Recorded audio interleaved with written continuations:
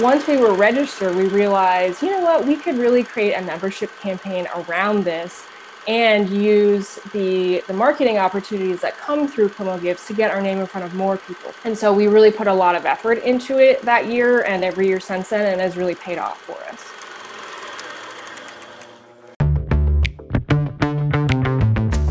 You're on a mission, and you just need more people to know about it. And whether you're brand new to marketing or a seasoned pro, we are all looking for answers to make marketing decisions with purpose.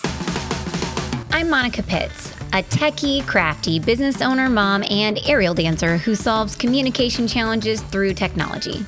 This podcast is all about digging in and going digital. I'll share my marketing know-how and business experience from almost 20 years of misadventures. I'll be your backup dancer, so you can stop doubting and get moving towards marketing with purpose. Hello, and welcome to Nonprofit Marketing with Purpose. My name is Monica Pitts, and I'm your host and the lucky lady who gets to interview our guest today. Now, before we jump into the interview, I have a favor to ask. Will you review this podcast wherever you're listening, whether it's on Spotify or Amazon Music or iTunes? See, our goal is to help more nonprofits just like you have less stressful and more successful marketing so that they can do more of their good work and make our world a better place. But I can't help them until I meet them. And so your review can actually help me change that. When you leave a review, it helps this podcast show up when people are looking for answers to the problems that the podcast is meant to help them solve. So if you are a Nonprofit Marketing with Purpose fan already and you haven't reviewed the podcast, or if this is your first time and you learn a thing or two, leave a review so we can connect with more awesome nonprofits just like you. Thank you so much in advance. Now let's get to business. Hello, everybody. I'm so excited to have with me today Annette Triplett. She's with PedNet, and PedNet has a really long history, like literally going all the way back to the very first instance of ComoGives, where they managed to somehow win every single challenge grant.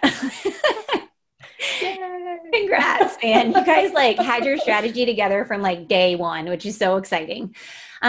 So I invited Annette on because she is a ComoGives veteran. And for those of you who don't know what ComoGives is, it is our community's month-long online giving campaign powered by our community foundation, Central Missouri Community Foundation, and May Create is the marketing arm of it. And we do some training, and then we also help with the website. So that's our role. But every year we want to educate our nonprofits. And one of the way that we do that is by inviting people who've been successful in the past to explain how they get it all done, right? And so Annette agreed generously to bear all of her secrets on how she gets it all done. Happy to share. Yeah.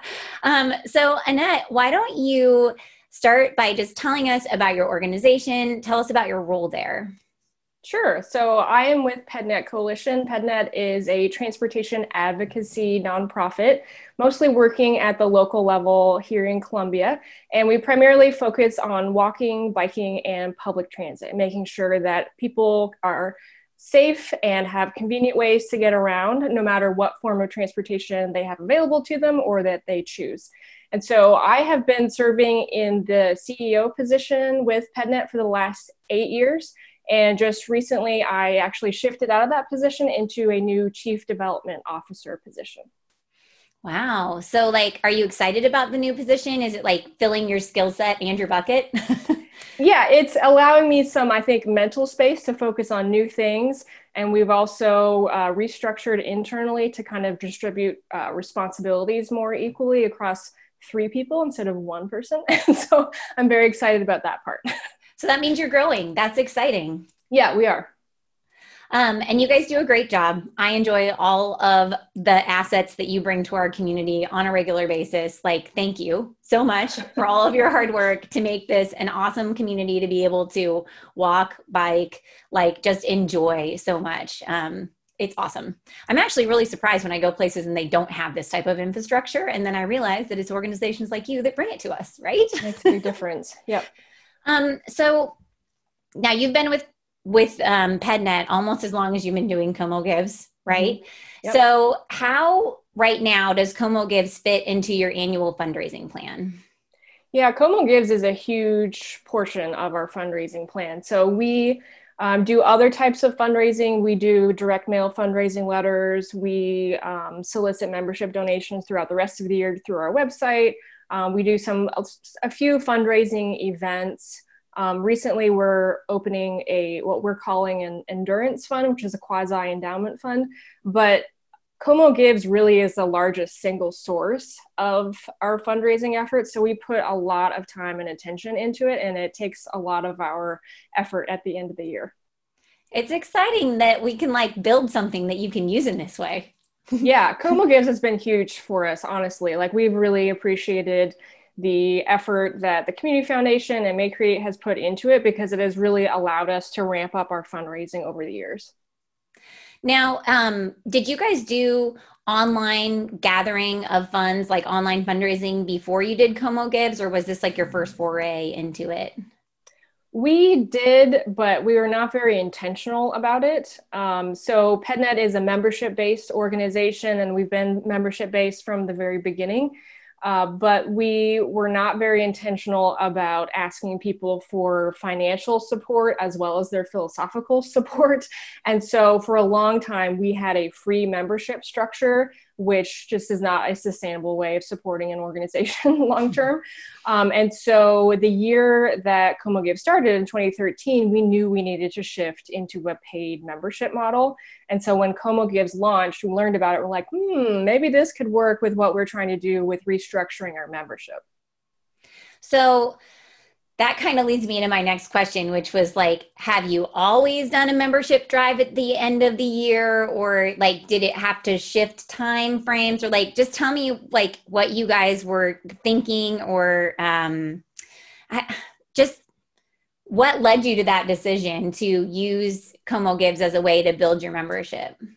Well, honestly, it really came out of necessity, because we found that our membership donations had really tapered off. And so we needed to have like a really strong focus to regenerate enthusiasm about our organization and to raise funds, frankly, to support our organization. And so when we heard that Como Gives was happening, it didn't have any history in the community. So we didn't know if it was going to work or not. And so we're like a little bit hesitant, because our funds were really tight. We're like, I don't know, it's $350. Can we afford the buy-in? And one of our past board members was like, you know what? I think this is going to be really good for you. I will give you the $350 so that you can register. And I'm pretty sure you're going to make it back. So just go ahead and do it. You'll get your name in front of more people. But once we were registered, we realized, you know what, we could really create a membership campaign around this and use the marketing opportunities that come through Como Gives to get our name in front of more people. So not just the same people that we've been reaching for the last couple of years, but really new people. And so we really put a lot of effort into it that year and every year since then, and has really paid off for us. I love that you guys had a board member that stepped up and was like, you know what, we're going to do this. And I think that that's a great message to pass along to people as well. Like, if you want to do a fundraising campaign like Como Gives, that, because we only have organizations like around our surrounding community, right? But there's these online fundraising campaigns that are communal all over the US, but they do cost money to get into. And I do feel like people are like, oh, I can't do that because I don't have the funds. And as an entrepreneur, I'm always like, well, I mean, like, you can either make your plan based on what you have or what you think you can get, right? And so I'm always like thinking, oh, well, I'm going to do this based on what I think I can get. And right. So I love that they stepped up. So I would love to just encourage people, don't be afraid to ask for that very specific thing, because I know as a business, if somebody came to me and said, hey, will you help us get this very specific thing? I'm much more likely to be like, well, I mean, that makes sense. Of course, like that's awesome. Mm-hmm. So I know that there's people out there who are thinking about doing a paid membership model or like adjusting something in their organization, like you guys made that adjustment the first year of Como Gives. Like, how did you explain to your members how it was going to work? Because they're going to a different website that's not your website to sign up for something that's with you. Like, how did you do that? Yeah. So, and actually, we made it even more complicated the first year because we actually had people go to our website and fill out a form. And then when they click submit, it pushed them to ComoGive. So we had like this two-step process. And we did eventually decide that that was too complicated and confusing and unnecessary. We were trying to gather some information from our members, but decided that was not the best way to do it. But yeah, so what we've done since then is that we just try to prime our members with all the information well ahead of time. For us, that mostly looks like giving out information through our newsletter really well ahead of time and explaining ComoGives is coming up again. Here's how it's going to work. How it works is you go to our page on ComoGives, you make a donation, we'll credit your donation to your membership for the next year, and we'll make all those adjustments internally for you. So right now, it's a pretty straightforward process. And honestly, most of our members renew every year, so they're pretty used to the system. But the first year, there was a bit of a learning curve. Were your members like okay with moving to that paid membership model, or was that something that they were resistant to? Because I know that that would be a question that I would have in the back of my mind if I was like, man, we should move to paid.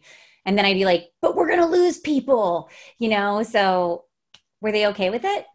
Yeah, I don't think that we really got any pushback. I think the people who had signed up as a free member like understood the value that they were receiving from the organization in the community. And so I think it's not really a hard stretch to say like we are a business and we need funds to continue operating as a business. And if you support us, you can help make sure that that happens in the future. And 2020 was PedNet's 20th anniversary. So we've been able to be a fairly sustainable organization in the last 20 years. And that honestly now is largely due to our membership that helps keep us going every day. So I have one last question about membership, just because I've had a lot of people asking me questions about membership. They feel like most people feel like they need to be offering like this immense value for the membership. Like it's an exchange of these services or I don't know, marketing even sometimes for funds. And it sounds like your membership is more like, hey, you're part of this awesome mission. We're going to keep you up to date on what's going on.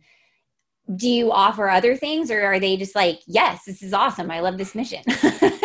Yeah, the first year and for a few years after that, we provided premiums for specific levels of our membership. So we provided t-shirts and posters and event tickets and things like that. And what we found was that our members don't really care, like those are not the reasons that they are supporting us. They're supporting us because they've seen a long track record of history of things that they value, of trails and sidewalks and bike lanes, a better public transit service. Like those are the things that they want. And so even when we offered those things, the people who accepted them, it was actually a pretty minimal number. And so we're like, this is just not worth it. And so eventually we phased that out. Now, for some of our corporate members, we do provide some benefits, just mostly in terms of name recognition, logos on our newsletter, on our website, things like that. So for a business member levels, we still do provide a little bit of benefit, mostly just, again, in name recognition. But for the individual membership level, we got rid of all of the premiums, and we just really focus on what we've been able to accomplish in the last year with your membership dollars. And here's what we're planning to accomplish in the next year. That's awesome. I love it. And I had another question, but here it is. So how did you discover that they were not as engaged with the premiums? Because there are a lot of people that feel like they have to give something to get the donations in return. And we saw that especially last year with all the peer-to-peers that were like, hey, I'm going to make this thing in return for donations. And that's not necessarily the end all be all for a peer-to-peer campaign. Like the great thing about peer-to-peer is having someone champion your organization on your behalf as a spokesperson for you, telling stories from their point of view and getting people to engage and learn about you and then donate. But so many people feel it has to be this thing. Did you like do a survey, or did you just listen, or did people tell you? Well, I think from the very beginning, we always gave people the option to opt out. So like, I don't need the t-shirt, I don't need the poster, whatever. So they could self-select. But even then, the people who did say, yeah, sure, I'll take a t-shirt, often like didn't get it from us, like come pick it up at the office, or we'll mail it to you, or like very few of those premiums actually went out the door. And years later, we still had like a stack of posters. We're like, people don't care about this. And so, yeah, just like the actual taking of the premiums was pretty minimal. So we just stopped doing it. Cool. So it was just kind of like a natural progression of listening and watching and right. Seeing what happened. Yeah. So back to last year's Como Gives, because you guys totally knocked it out of the park. Like, as always, I feel like last year was just an exceptional year. Man, we don't even know what to set our goal for this year. Yeah. Like we just talked about it like 3 weeks ago. We're like, what do we do? We don't even know. So how did you guys decide what you would do to promote Como Gives last year? Well, we go through a really intensive planning process well ahead of Como Gives, like September, October timeframe. And now that we have some history with Como Gives, we have our past year's plans, and we go through each activity or strategy of those plans and talk about, did this work? Did it not work? Did it help bring in money? Did it help draw more attention to us? Because there's benefits to that, even if it doesn't result in a donation. And we went through every single strategy, and most strategies, honestly, we continue to do every year because we think that they're really successful. Mm-hmm. But then we also think about like, what new thing can we add this year? And so we try to add in new things to keep the campaign fresh. But really the bulk of our campaign is just built on what we found to be successful in past years. So what types of things you do? Your social media obviously is happening. And I know you mentioned email, and do you do like a mailer and that kind of stuff too? Yeah, we have a whole series of strategies. So we do general newsletters. So we have a calendar, like a schedule of when those emails will go out. Those are like generic mass mailings. In addition to mass mailings, we also do personalized emails to individual people. Mm-hmm. So if they haven't donated by a certain point in the campaign, we start sending individual emails. And we have a secret way of doing that. But so basically, if you haven't given like halfway through the campaign, we'll send you an email, but like, hey, Monica, I haven't heard from you in a while. Hope you're doing well. Last year you gave at X amount. We hope you'll continue to renew your membership this year. This is what we're planning to do with your gift. And we do up to 3 of those emails. So we consider it 3 strikes and you're out. Like, we don't want to bug people or spam them, but those emails are very effective. We see a big uptick in donations after we send those personalized emails, because people see the newsletters and they know it's happening. But when they get an email like to them as a person, like, oh yeah, I need to do this, and that's waiting on me to do this. Mm-hmm. So that's a big part of our strategy. Social media is big. We have a whole schedule of what we're going to do through our social media calendar that covers what topics we're going to talk about throughout the month. We do a print mailing at the very beginning of the campaign, which is really just our annual report. So we put together a really fancy, glossy annual report, which we're really proud of, that describes who we are, who our people are, what are the biggest accomplishments we've had in the last year, what we have upcoming. And we actually mail that out to everyone on our list at the beginning of the month of December. So that way they get something hard copy that shows really the impact of their gifts in the last year. And we consider that kind of a direct mailing, but we don't ask people, or we don't necessarily encourage people to send us a check back, because we want them to give through Como Gives. Yeah. So we usually send them an envelope that says, make your donation through Como Gives. So it's like another way of getting that message out. We do some phone calls. Sometimes we do that a little bit strategically. So if you're like a regular donor, we're probably not going to call you. We're probably going to call the people who haven't given in a year or two to kind of re-engage those people. Mm-hmm. Or people who have attended our events in past years but have not donated, we might give them a call. So we try to add things in as we go over the years, but that's kind of the core of our strategy. I like that it's a good mix of development and marketing. It's like you're using the two to complement one another, because they're not mutually exclusive. Mm-hmm. I feel like in some organizations they live in a silo, and I'm like, no, actually they like overlap. And I like how you strategically send out your annual report too at the beginning, because you would be sending it out anyway. And if you can do it at the beginning, you're not only like building rapport and showing them that you're awesome, but you're also reminding them, hey, remember what month it is? It's that month. It's the Give to Us month. Yeah. Did you guys try anything like fun and new last year that you were like, this is great, we're going to do it again? You know, the biggest thing that we focused on last year was the peer-to-peer fundraisers. We had kind of dabbled in it the year before and had found that it really was effective. So we're like, okay, we really need to push peer-to-peer this year. Also, we knew that the Community Foundation was offering a challenge grant for the winner of the peer-to-peer. So we're like, we want to win that. How can we win it? And so we put together a specific peer-to-peer strategy of how we could do well in peer-to-peer, but hopefully win the challenge grant. So we put a lot of effort into that as well. So we like brainstormed a group of people who might do well as a peer-to-peer host, essentially, and asked them ahead of the campaign, would you consider hosting a fundraiser for us? Some of our staff also created peer-to-peer fundraisers themselves and self-selected their own challenges, so things that they would do if they raised a certain amount of money. So our communications coordinator, one of her challenge goals was if she raised a certain amount that she would take a video of her waxing her legs. What a strange one. She did. So we did that. That was fun. Lawrence, who's now our CEO, had a whole series of them that involved things like doing a handstand challenge, eating an onion, dyeing his hair. And so he was able to get people kind of excited to give. Even people who don't really know us as an organization, but know him as a person, was like, you know what, I'll give you $10 to dye your hair purple. Cool. And so, we did really well with the peer-to-peer, again, because we put a lot of attention on it. Yeah.